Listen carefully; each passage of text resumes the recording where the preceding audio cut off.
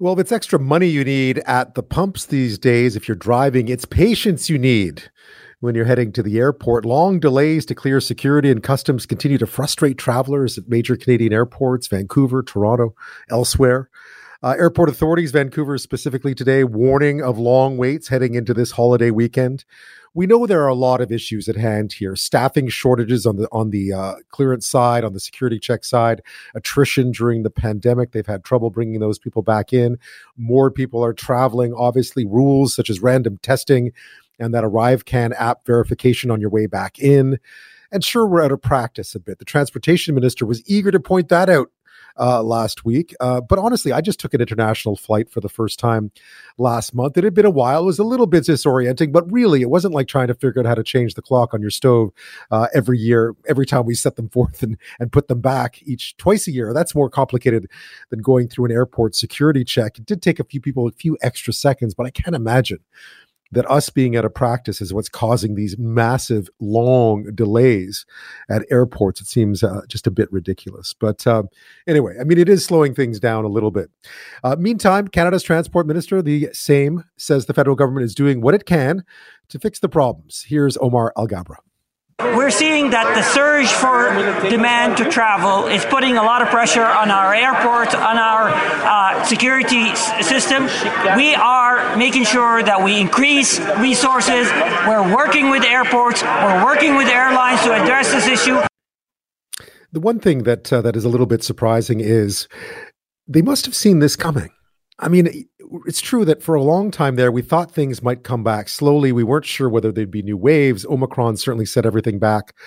But once that started to pass, you would think that right across the board, people would have understood that there was going to be a rush to travel again and a rush to the airports, and to make sure that we were ready, maybe even overcompensate so that there would be maybe even quicker than you'd used to before the pandemic.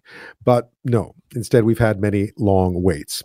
Well, my next guest says there are indeed many factors at play, but there are some issues that could be solved quickly if only Canada followed the examples of some other places. Joining me now is Duncan Dee. He's a former Chief Operating Officer at Air Canada and a member of the panel appointed to review the Canada Transportation Act back in 2016. Duncan Dee, welcome to the show. Thanks so much for having me, Ben. You flew today. You've had some personal experiences with flying over the last while. How have you found it? Because I understand for you, this is an issue born of personal experience. You know, Ben, it is an issue born out of personal experience. My first experience with what's going on right now was actually in early April, but I'm happy to report that today the trip was relatively smooth. But the plus side of that is my itinerary today meant that I could avoid most of the bottlenecks. I cleared security in Moncton, New Brunswick, which is a relatively small airport where the lines were manageable. And the immigration I saw today was U.S. immigration in Montreal and not Canadian immigration. And there again, the lines, it was very heavy, but the officers were clearing customers in a very normal and routine way. But you did hear anecdotally from your seatmate that things mightn't be quite as easy coming through Montreal itself. Yeah, my seatmate actually was chatting with me as fellow travelers tend to do when he saw me at the gate waiting to board the flight, and I asked him, so how was it today? And he said that he had shown up at the airport 2 hours before the departure, and he barely made it, which was actually true because they were calling the boarding process just as he walked up to the gate. So from your perspective, what is the problem? I realize it's a bit of a perfect storm in many ways, but what are you seeing here with all your experience? What are you seeing as the root causes of these big delays that we're witnessing at airports, many big airports in this country? Ben, I think you're right in describing it as a perfect storm, but in some ways it's also an imperfect storm. Some of it is a self-inflicted storm, and some of it are long-standing self-inflicted storms. Mm-hmm. So what we've got in Canada are bottlenecks on the outbound, meaning people leaving the places they're flying from, where they're encountering huge queues at primarily Toronto, but also in Montreal and Vancouver for security clearance. So what they're encountering when they try to leave, they check in on time, they drop their bags on time, and they look up and there's at times 3 to 4 hour queue just to get through security, which is extremely difficult to manage because the rules say that you can check in for a domestic flight 45 minutes before it departs, or an international transborder flight 60 minutes before it departs. So a 3 or 4 hour line basically means you're missing your flight. And then on the inbound, if anybody has traveled internationally, the delays are even more dramatic because what's happened is people aren't even able to get off the plane. What's happened primarily in Toronto again, but there are some reports elsewhere, but primarily in Toronto, somebody coming in from a foreign destination, waiting for their flight to actually get to the gate can have a wait of upwards of 2 hours. And when they're only allowed to get off the plane 50 at a time. So you can just imagine on some of these large aircraft with upwards of 200, 250 passengers, that can take quite a long time, quite a long process. And again, when you're talking about travelers, they're not all of them are ending their trip in Toronto. A good chunk of them, up to half, maybe even more of some of these flights will carry connections beyond Toronto. So most of these people would be missing their flights. They're going to have to make other arrangements to get home. So Duncan, clear this up for me, because we see a lot of passing the buck on this one. And I imagine not all of it is unjustified. I mean, there is a worker shortage. We know that. Airports appear to be stuck as well to some extent with that. The government's blaming travelers, other people, labor shortages. But what do you see here? Where is the problem? Or at least what are the quick fixes here? We know we can't hire a ton of people really fast, but it feels like something needs to be done. I think a lot, as somebody who's traveled internationally in the last little while, I think it's quite safe to say that this is not a uniquely Canadian phenomenon in terms of the rush to return to travel. Just people, by the very nature of what's happened in the last couple of years, are really eager to hit the skies, to take a flight somewhere, anywhere, to experience a return to some degree of normalcy. So yeah, there is that is taking place. What makes Canada so different, and why the situation in Canada is so much worse than anywhere I've traveled in the last 2 months, whether it's the United States or several points in Europe, is Canada has stubbornly clung to some policies and procedures, which are, in the case of the pandemic procedures, either have been dropped by our peer countries, or they've taken practices from 9/11 and they've just never evolved from that. And if one of the things that I worked on as part of the 2016 Canada Transportation Act review was, in fact, looking at the operations of the Air Security Agency in Canada. They're called CATSA. Mm-hmm. And when you benchmark them against many of the world peers, they have stubbornly refused to do many things that many of these agencies have done, which is use data and technology to speed up the process of getting through airport security. They've got a lot of fancy new equipment, but they are not using much of that equipment to the full capability of getting people as quickly through security as possible. So how might that be improved?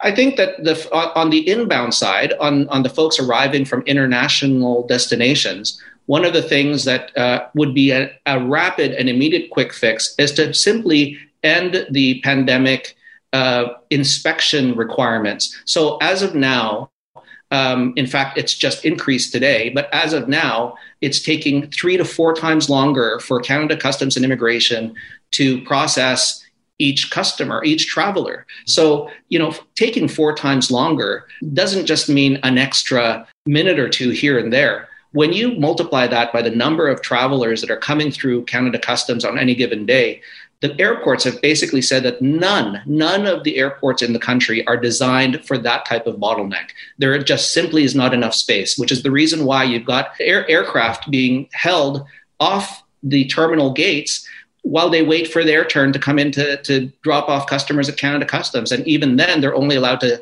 drop off 50 customers at a time. So on the inbound side, a very quick and easy, immediate fix would be just to drop some of these things like verification of the vaccination status of a traveler, or the random testing that's done. Up to 4,000 tests a day are undertaken when most of the testing that's happening in the community is no longer happening. But for travelers, there's this desire by the federal government to continue testing them randomly. So when you've got 4,000 of them being tested every day, that's a huge bottleneck. Removing that would be a quick fix. I've got to simply say, though, that the Canada Border Services Agency, up until the pandemic, has been one of the world's leading agencies in terms of using data and technology to speed up the process at the borders. So this is not a criticism of them or their people. What it is the federal government stubbornly trying to continue imposing conditions of travel, which the US no longer does, the UK and the EU no longer do. Many other countries have simply dropped, and they're not able to deliver the service that Canadian travelers have paid for at the border in an efficient or timely way. I'm speaking with Duncan Dee. He's a former Chief Operating Officer at Air Canada, a member of the panel appointed to review the Canada Transportation Act in 2016. We've been talking about just some of the root causes of these huge lineups we've been seeing at airports, specifically in Toronto, but also in Vancouver and Montreal, and what can be done to try to fix it. We know there's a labor shortage. We know that screeners, for instance, are having trouble bringing enough staff in, that the delays coming through customs has been much longer than usual. When we come back, we'll talk a bit more just about some of the quick fixes and also some of the solutions that have been proposed, such as perhaps there was talk of maybe reducing flights. That can't be a good thing, and we'll get to that after this. I'm speaking with Duncan Dee, former Chief Operating Officer at Air Canada, a member of the panel appointed to review the Canada Transportation Act in 2016. We've been talking about just the root causes of these huge delays we've been seeing at airports, especially since more and more people are going back to travel. We still have lots of requirements in place around the pandemic and so forth, and screening too. Screening has slowed down. Duncan, I'm curious to know what you made of sort of some of the reasons we've heard so far. The Minister Omar Al-Gabra last week sort of suggesting that maybe travelers were out of practice and delaying things. I guess that's at the screening side, but you think the problems are deeper than that, and maybe by reducing some of these rules now, at least in terms of verifying the Arrive Can app, for instance, when you're coming in, that some of those could be done away with. Are you concerned at all about removing that layer of protection, or is the layer of protection already there if we just did analyze the data differently? No, I think that's absolutely. Look, I think the minister, what it certainly sounded to me would be like a hospital blaming too many sick people for showing up.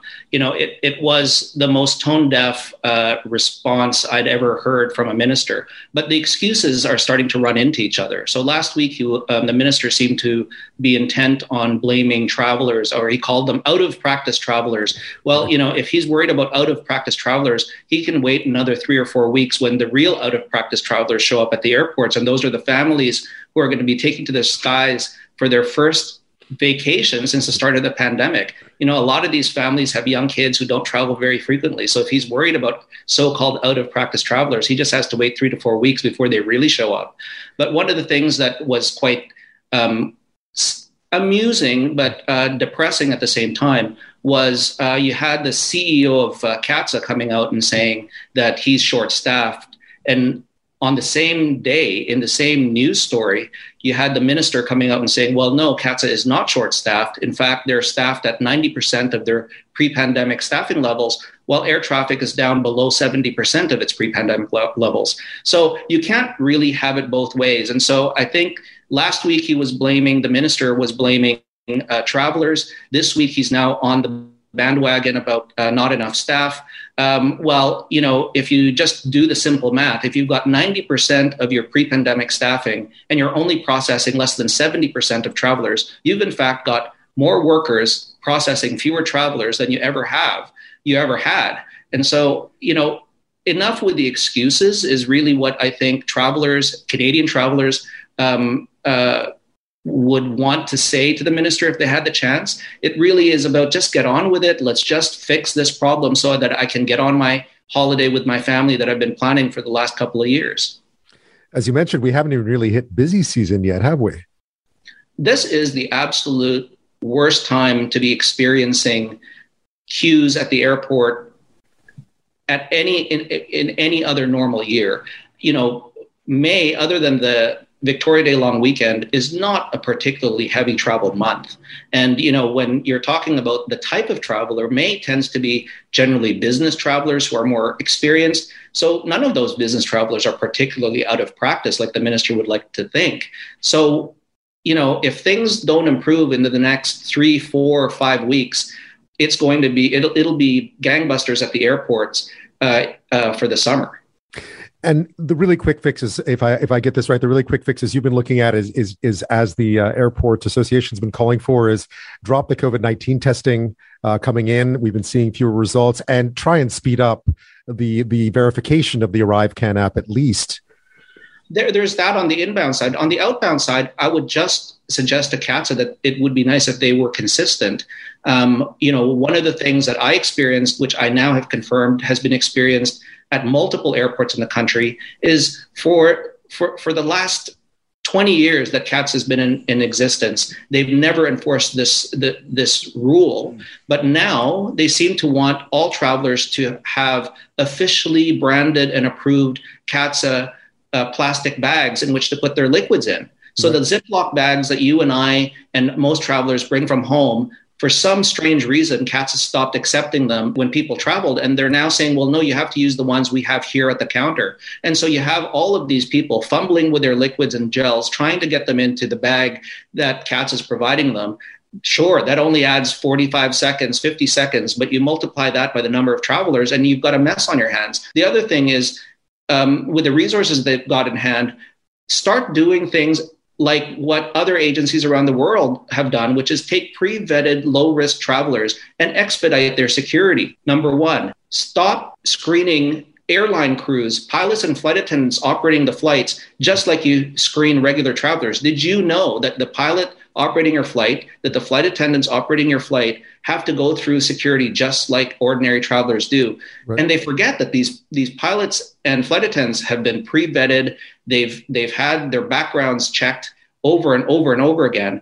And in effect, these are the folks that you've entrusted your lives to operate those flights safely.